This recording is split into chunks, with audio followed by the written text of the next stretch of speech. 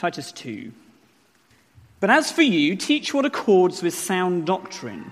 Older men are to be sober-minded, dignified, self-controlled, sound in faith, in love, and in steadfastness. Older women likewise are to be reverent in behavior, not slanderers or slaves to much wine. They are to teach what is good. And so train the young women to love their husbands and children, to be self-controlled, pure, working at home, kind and submissive to their own husbands, that the word of God may not be reviled. Likewise urge the younger men to be self-controlled. Show yourself in all respects to be a model of good works, and in your teaching show integrity, dignity, and sound speech that cannot be condemned, so that an opponent may be put to shame, having nothing evil to say about us. Bondservants are to be submissive to their own masters in everything. They are to be well-pleasing, not argumentative, not pilfering, but showing all good faith, so that in everything they may adorn the doctrine of God our Saviour. For the grace of God has appeared, bringing salvation for all people, training us to renounce ungodliness and worldly passions, and to live self-controlled, upright, and godly lives in the present age, waiting for our blessed hope, the appearing of the glory of our great God and Saviour, Jesus Christ, who gave himself for us to redeem us from all lawlessness, and to purify for himself a people for his own possession, who are zealous for good works. Declare these things, exhort and rebuke with all authority. Let no one disregard you. Well, let me pray for us as we start. Heavenly Father God, we thank you and praise you so much that we are able to read this morning your word in our language. Heavenly Father, thank you that you have made yourself clear to us in the Bible through your truths, through good doctrine that is helpful for our lives now and helpful for our preparation for eternity. Heavenly Father, we pray that you would help us as we come to your word. May we be convicted and may we be encouraged, we pray, on the gospel of your grace. May we stand on that as we leave here, changed for your glory. In your mighty name, amen.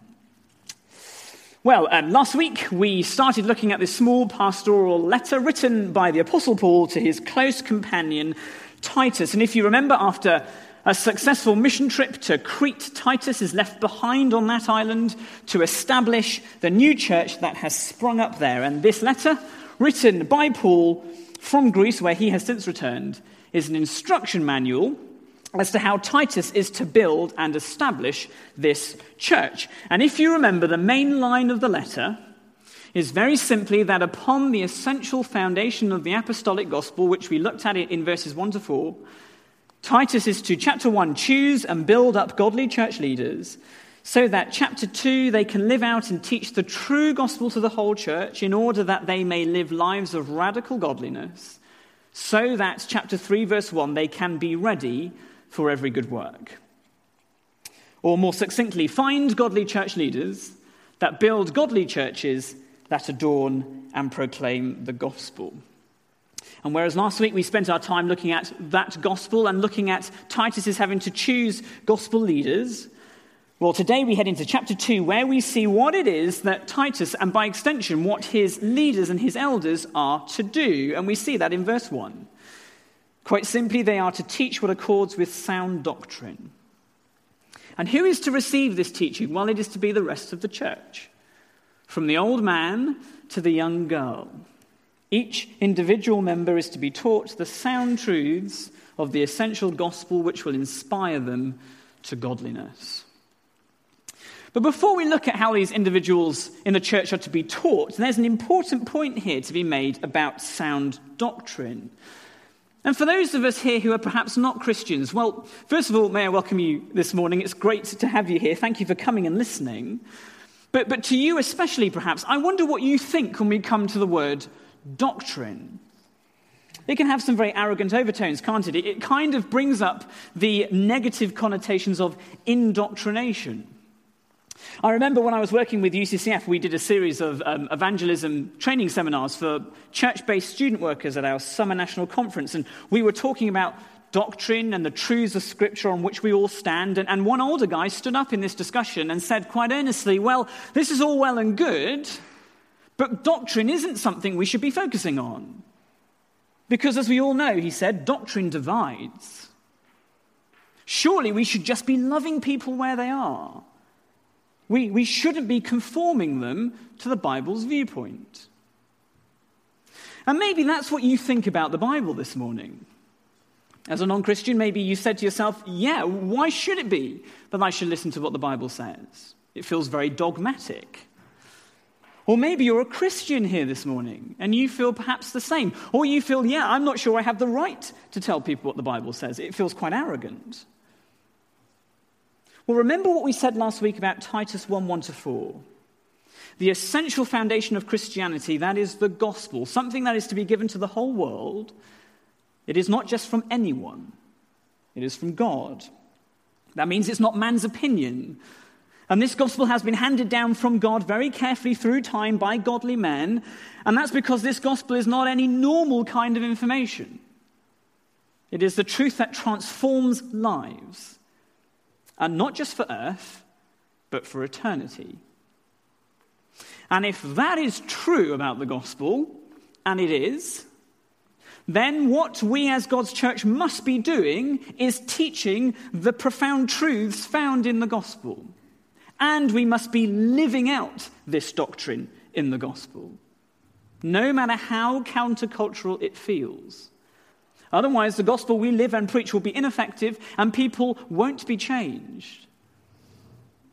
If you're not a Christian here this morning, I wondered if you've ever viewed the gospel or the Bible in those terms. I challenge you to look at what the Bible actually says, what it says about Jesus. Read it for yourself. If you're interested in wanting to read the Bible, please speak to me at the end. I'd love to. It's important.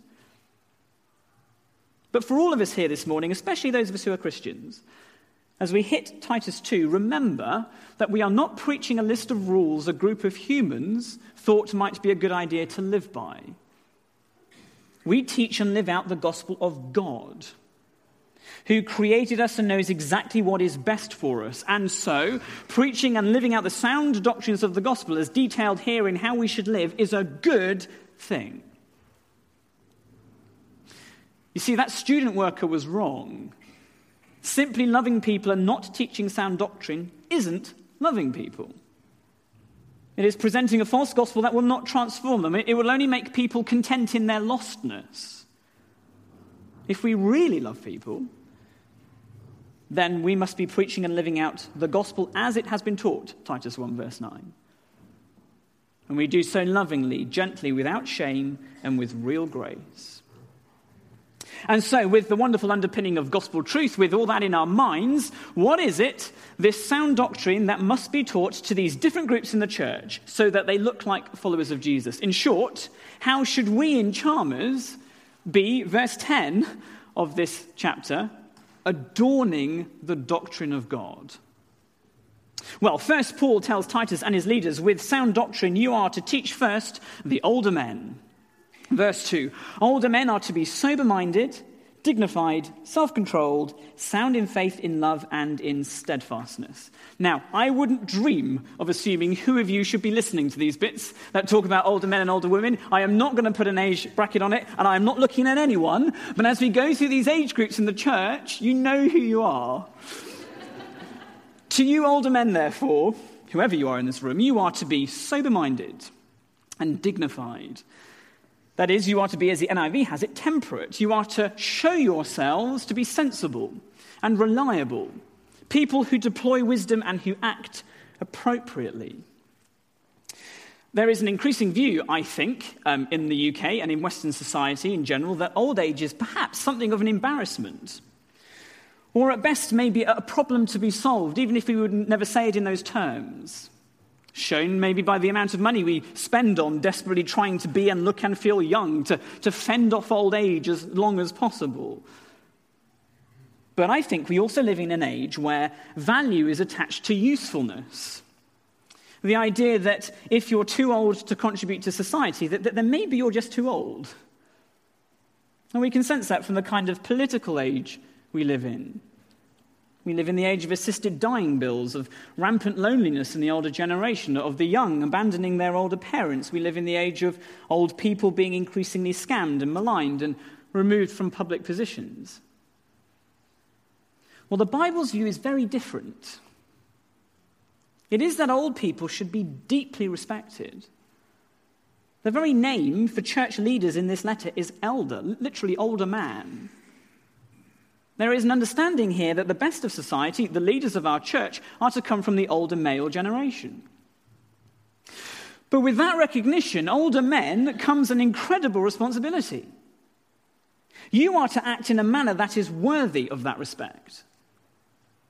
In fact, that's what the word dignified means here, to be worthy of respect. It makes sense then that you must be, as leaders and elders and people to whom the younger generation look up to, an example. An example of sober-mindedness and of godliness.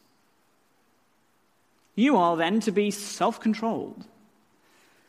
That is, all the things you struggled with as young men, well, they don't necessarily go away in your old age. Whether it be sexual desires or old bad habits or recurring sins that you've never really dealt with. Don't assume, in other words, that as an older man that you've made it yet. Paul continues to say that you are to be sound in faith and love and steadfastness or endurance. In other words, you've got to keep going. You've got to keep battling. You've got to keep on top of your sin. You've got to keep living lives of godliness and repentance every day. And I mean this sincerely and with all respect. You need to live even more like this as you see the end of your life approaching. As Paul says in Ephesians, you are running a race. And you're not done yet.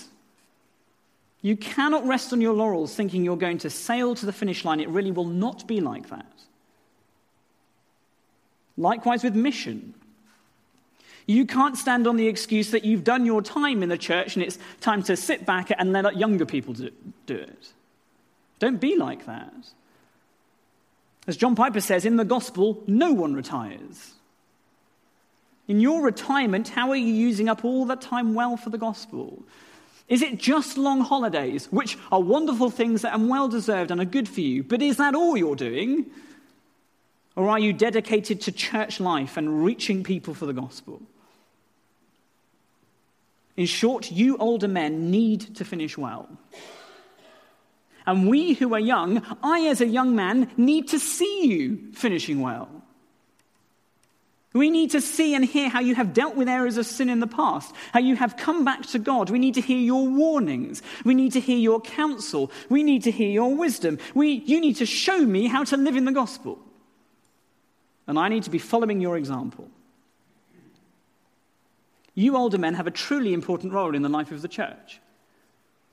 And as such, you are to be on constant display for the gospel. And that is why Paul starts this list with you. Wisdom and godly living is meant to be examples from the top down, and we are all meant to follow in your footsteps.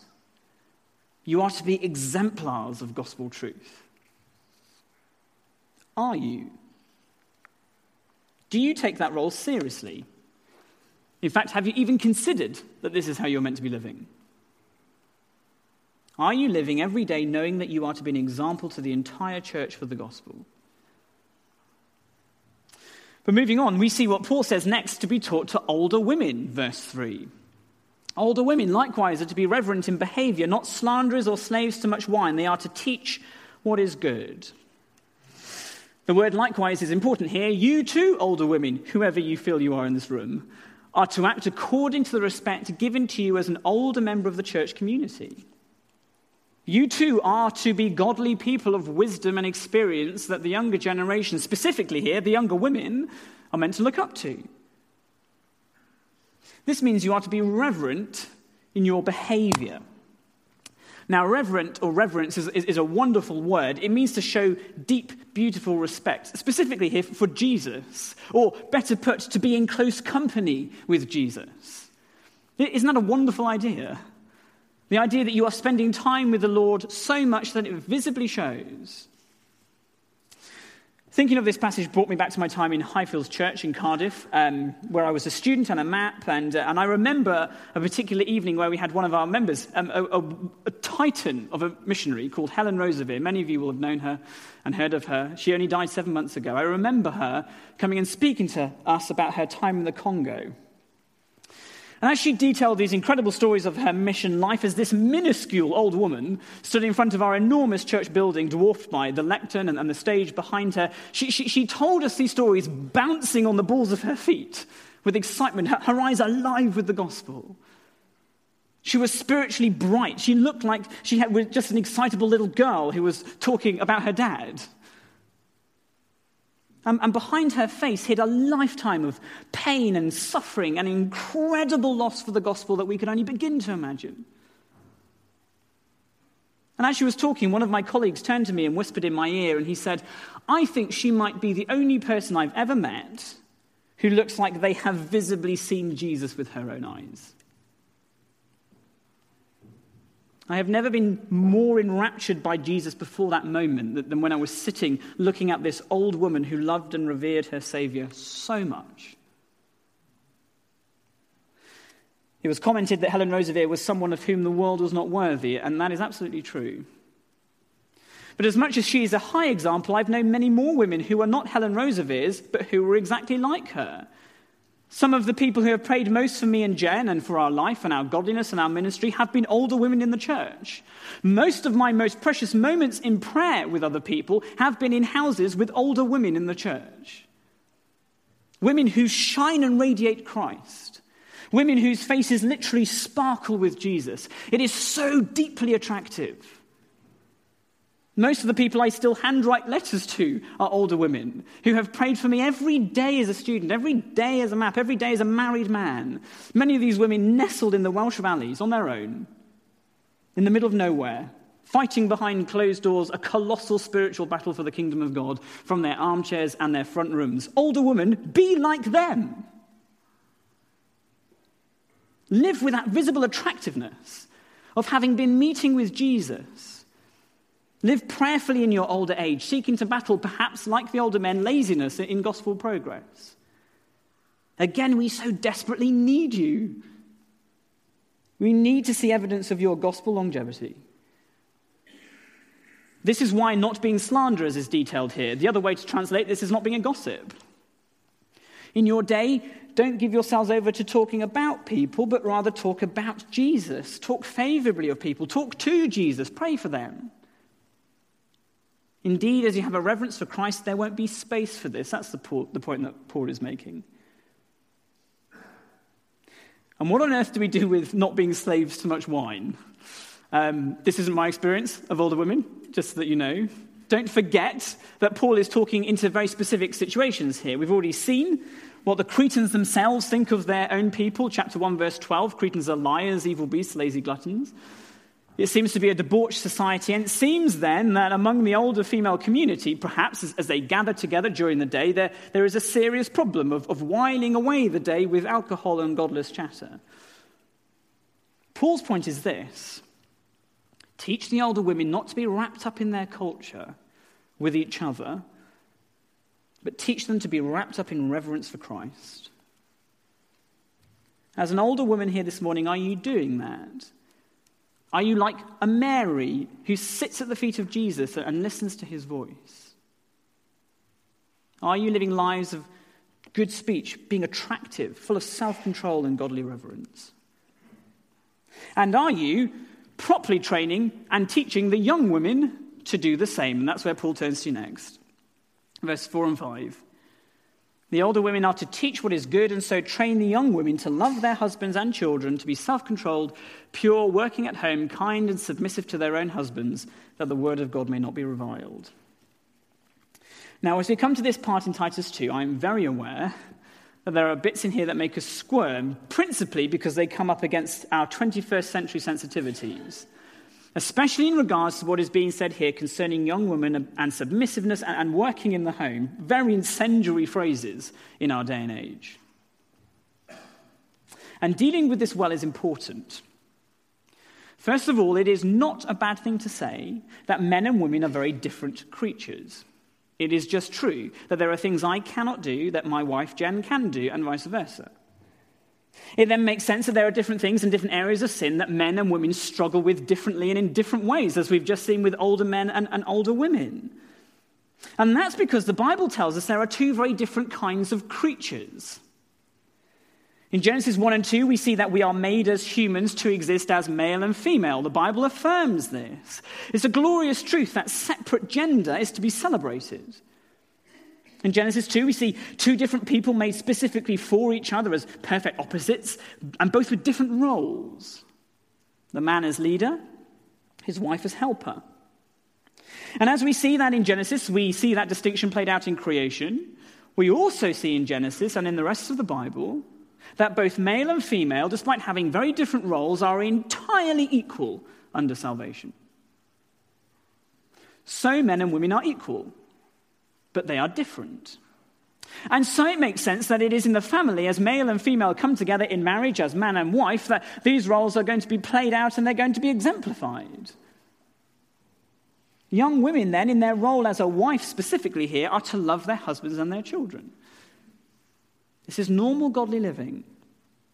And of course, this doesn't mean that men aren't to do this as well. They are to love their wives. In fact, at Ephesians 5:25, a husband is to love his wife as Christ loved the church and gave himself up for her. He is to love his wife with a sacrificial love to the loss of his own life. And this helps with the word submit. Wife, in her role as a helper, is to submit to her husband in his role as sacrificial leader. That does not mean she doesn't make decisions or discuss serious things of concern with her husband. Of course she does. She's his helper. He can't do it on his own. It certainly doesn't mean that the man's always right. But there is the understanding that the man in his role under creation and his responsibility under the Lord is to lead his family well, sacrificially, making the final call after godly discussion, with his wife helping him and affirming him in that role. Young women, are you loving your husbands, those of you who are married? Practically and emotionally. Do you care for him as he cares for you? Do you love your children? As we know, loving children doesn't mean idolizing them or not disciplining them. That isn't loving them. Are you teaching them the truths of the gospel? Are you exempling to your children when at home around them what the older women example to you? That is to have deep respect for the Lord Jesus Christ. Are you loving and discipling them in the Lord? Likewise, then, it should be that being at home or working for the family at home should be something to be aimed for and not embarrassed by. And I think it is something that we're embarrassed by in our society today. Now, this passage is not a blanket ban on women working. It really isn't. In fact, in Proverbs 31, we read of this remarkable woman who is both an excellent mother and a brilliant businesswoman. My wife works. Jen works in Glasgow full-time, and I'm here in the church studying and working full-time. Hopefully we pray in time she won't have to work. Many of you younger women with families will be working, and that's great. This passage does not legislate against that at all. But the question is, what is your priority? Is it your career or is it your family? If you had to, would you give up work tomorrow to protect your family life and the love of your children and of your husband? Husbands, would you, as per Ephesians 5, not just give up your careers, but your lives for the woman you married? Giving to your wife to the point of social, personal, and physical loss, would you really do that? The exhortation to both men and women in marriage is very high. And it is a wonderful thing to attain. As the family home and the family unit is under godly men and women protected and strengthened as it becomes a microcosm of the gospel. But it's not just married women Paul speaks to. There are qualities here that all women should deploy. Young women should be self-controlled, pure, and kind. Again, I think there is a perception in media and film and in the music industry, most certainly, that a woman is to act in a certain type of way or look a certain type of way, where a woman is to be forceful or ruthlessly advantageous, and certainly where purity specifically is shunned and laughed at. The Bible's presentation of womanhood is the complete opposite of all this. It's to be pure and kind and self-controlled. Again, the way a young woman conducts herself in these areas, like the older women living in close community with Jesus, is astonishingly attractive, especially in our day and age. I remember having a conversation again with a student in Edinburgh several years ago who'd wonderfully become a Christian and who is now working for a church. And I remember asking him one day what first attracted him to the gospel. And he said with an embarrassed look on his face that he had noticed just how attractive the Christian girls were, because they were so different to all the other girls. And then he said to me very seriously that they portrayed a dignity that stood out against the culture around them. And as such, and these are his words, he said, I then found I was increasingly attracted less by them and more by the reason they were like that. I found I was increasingly attracted to the gospel. A woman of self-control, kindness, purity. It's not just a wonderful way to live in community and in safety under God, but as is the focus of the whole of this letter, she profoundly adorns the gospel. Young women, married or single, are you convinced that that is the best way to live? And older women, it is your job to teach them. Are you willing to do that? Finally, then, we move on to young men. Now, all of you think that young men have got away with it. They seem to have only one thing given to them, and that is to be self-controlled. I think that's principally because we're really quite simple. But it is an intriguing comment by Paul, because as a young man, I know the big thing I would struggle with most profoundly is to be self-controlled. And the lack of anything else here in this list means that being self-controlled is to cover everything a young man struggles with. Sex, lust, temper, pride, the tongue, greed, power, competitiveness, desire for respect, rampant ambition, peer pressure, addictiveness, entitlement. These are all things, more of some, less of others, different in different young men. But on the whole, these are all things that men seriously struggle with. All of which require incredible self-control to conquer. In fact, I would go so far as to say that most of the issues in the world, most of the wars, potentially, nearly all the enormous scandals of church and state have all been down to the simple fact that a young man has not learned to be self-controlled. Young men, the potential we have within ourselves of utter and total self-destruction is colossal. And we know it. What are you like behind closed doors? What are your internal battles? What are you not battling? What are you like in your heads, in your hearts? What are we like when we're around each other? How are we wishing to be perceived? What are we like with temptation? Young men, we really need to learn how to deploy self-control. Are we really being serious about our battles with sin? Are we really being serious about holding each other truly accountable? Are we really being serious about the way we view other people? Are we really serious about denying ourselves and our desires and taking up our cross and walking with Jesus daily? Are we really serious about that? Because each moment where I am not deploying self-control, each moment where I fail in my temptations without battling, is another chink in my armor which will weaken over time, where I find all too soon that I have no defenses left and I am only a hair's breadth away from making the most horrendous decisions of my life. Young men of the church, are we learning to be self-controlled? The gospel is a serious business, and God will not be mocked, and his gospel will not be maligned. Is what we say in public church life the life we lead behind closed doors? Are we living with integrity? Are we living with gospel seriousness? Are we living with the aim of emulating the older men who have gone before us in finishing well for the gospel? Maybe there are things you really need to repent of this morning, where self-control and pride and competition has been a real issue. I challenge you not to let these things slide. And for all of us here, for those of us who follow Jesus, you older men, you older women, you younger women, us younger men, are we desiring to live these ways detailed here in Titus 2? Are there things we really need to repent of? Are there attitudes I really need to change in regards to gospel living? Are we convinced that what we read of here is the best way to live as detailed by our Creator, for the sake of our joy and for the sake of the gospel of the Lord Jesus Christ?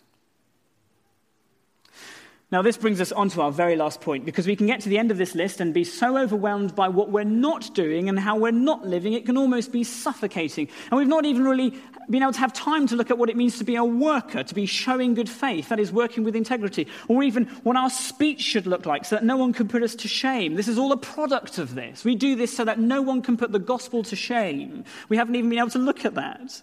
Working for the Lord and not for man. We can get to this list and we look at it, and not even privately, we say, well, this is impossible. And that is why this letter is written.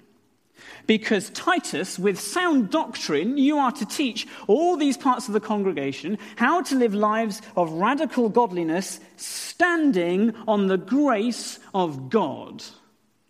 Verse 11. For the grace of God has appeared, bringing salvation for all people, training us to renounce ungodliness and worldly passions, and to live self-controlled, upright, and godly lives in the present age, waiting for our blessed hope, the appearing of the glory of our great God and Savior Jesus Christ, who gave himself for us to redeem us from all lawlessness, and to purify for himself a people of his own possession who are zealous for good works. That sound doctrine, we are under grace. You see, this list doesn't condemn us, it releases us. The gospel of grace trains me to renounce godlessness so that I can live a self-controlled, upright, and godly life. How? Because I have now been redeemed from lawlessness. By whom? By Jesus Christ, my Savior, who gave himself for me, that is on the cross, as my substitute in my place, so that I can now be zealous for every good work. You see, it is because of this gospel of grace and the death of Christ that I am now allowed to live this life. I couldn't do that before. Ephesians 2 reminds me that I was dead in my trespasses and sins. I could only live out the passions of the flesh and the desires of the body. I could only be a child of God's wrath. You see what's going on here? It isn't that these instructions of Paul to Titus are given to us, the church, as rods for our backs, as things to have to attain to reach perfection. It is a freedom of life I am now allowed to live in thankfulness to Jesus, who has made it possible for me to live this way. Christ and the gospel of grace takes us as people wrapped up in death, wrapped up in living in no other way than in lawlessness, and makes us alive in him so that we may now go on and live lives of radical godliness. In other words, don't view this list as condemnatory, view this list as freeing, as inspiring, something I can now aim for. Sin is no longer inevitable, in other words, because of the gospel of grace. I can say no to sin. Falling into temptation is no longer inevitable because of the gospel grace. I can say no to temptation. Being self-controlled, loving our husbands and our wives, being pure and upright, working well in the world, living a life that is worthy of respect, holding firm to sound doctrine, keeping our speech, keeping each other accountable, speaking the gospel in love, living lives where my proximity to Jesus Christ is literally bursting out from our faces is possible. And then once we've worked out that living this life is possible, we then see that living this life is utterly desirable. Verse 13, our Savior Jesus Christ has redeemed us from all lawlessness, so that we may be purified, so that we may be zealous for good works. I don't just find I can live this way, I find I desperately want to. In other words, considering where we've come from in Ephesians 2, or where we've come from, where we've been redeemed from here in Titus 2:13, why would we not want to live this way? Full tilt. Why would we not want to adorn the gospel in this manner? Why would I not want to aim for living a life of radical godliness that sets me free as I live in my family, in my church, in my role, in my gender, in my age, in my created being, the way that God intended for me to live, which surely is the best way I can live? But more fundamentally, this is verse 10 of chapter 2, why would I not want to adorn the doctrine of God our Savior, which has brought salvation to all people? Why would we not want to live as fully as we can this gospel of freedom that shows people and society around us that there is another way to live? That is not wrapped up in self and failure and hopeless cravings, but is wrapped up in the living God of heaven, the Lord Jesus Christ. This is eye-watering stuff. But better still, as we close, it means that under this gospel of grace, as we strive to live these lives of radical godliness, we are going to fail. There will always be sins that assail us, temptations that hunt us down, issues and circumstances that will always take our eyes away from Jesus. But it means that under the gospel of grace, we can come back to the cross and repent before the Lord Jesus, who gave himself for us, remember, and who now intercedes every day for us on behalf of the Father. And we are made right and washed clean and sent on our way, ready for every good work, ready to adorn the gospel. Chalmers Church, you older men, you older women, you younger men and you younger women and us younger men, all of us as workers and followers of the Lord Jesus Christ, let's leave here not under condemnation but under freedom. And as we do strive falteringly to live these radically godly lives, and in the midst of real struggle here, remember what we are living for, verse 13. Waiting for our blessed hope of our great God and Savior Jesus Christ, who gave himself for us. In other words, we are living in hope of a future reality of Jesus where we really, truly will know what it is like to live a life of freedom, free of sin, for a whole of eternity. Well, let's pray as we close. Heavenly Father God, we thank you and praise you so much for your gospel. Thank you for the sound doctrines of the gospel. Thank you for these important truths that allow us to rejoice in Jesus Christ, our Savior. Heavenly Father, what we've read here is sobering and difficult, but it is also glorious. Heavenly Father, God, I pray, for those of us who know you, I pray that we would be captured by this, that we would want to live like this because of everything that Jesus Christ has done for us, because of the gospel of grace that has released us and allowed us to live lives of godliness. Heavenly Father, we are also very sorry for the way that we do not live like this. Heavenly Father, I pray that as part of our lives of godliness, we would be living constant lives of repentance, where mistakes don't kill us, but where we repent quickly and seriously and sincerely and learn from them and move on in godliness. Heavenly Father, God, thank you so much for your Son, Jesus Christ, who represents us before you even now. Heavenly Father, God, thank you for the wonderful, glorious truth of the gospel. May it set us free this week, we pray, in your strong name. Amen.